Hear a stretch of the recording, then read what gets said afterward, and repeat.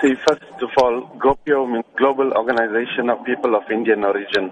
Now, the GOPIO Business Summit is scheduled to take place in South Africa on the 19th, 20th, and the 21st of May. People of Indian origin, especially businessmen across the globe, together, who are part of GOPIO International, host these conventions every year in different parts of the globe. What is the summit intended to do? The summit particularly has been called because we see the plight of our economy throughout Africa.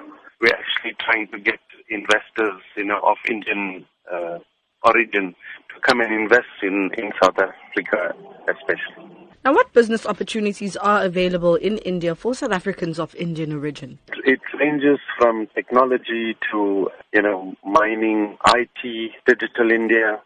Then you have micro business developments in terms of biotechnology. There's a vast sector of business opportunities that India has to offer. And especially people of Indian origin, wherever they have settled outside India, they have excelled in various fields so that we envisage to utilize their skills to come and share these knowledges amongst our people in South Africa.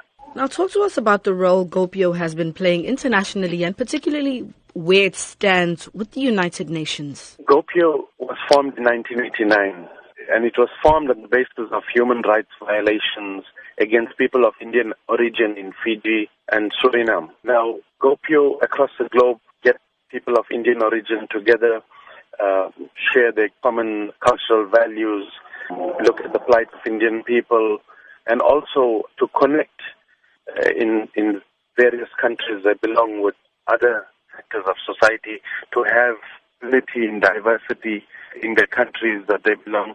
And here in South Africa, GOPIO is well established. We have chapters in Lenasia, in Johannesburg, in Durban, in Cape Town.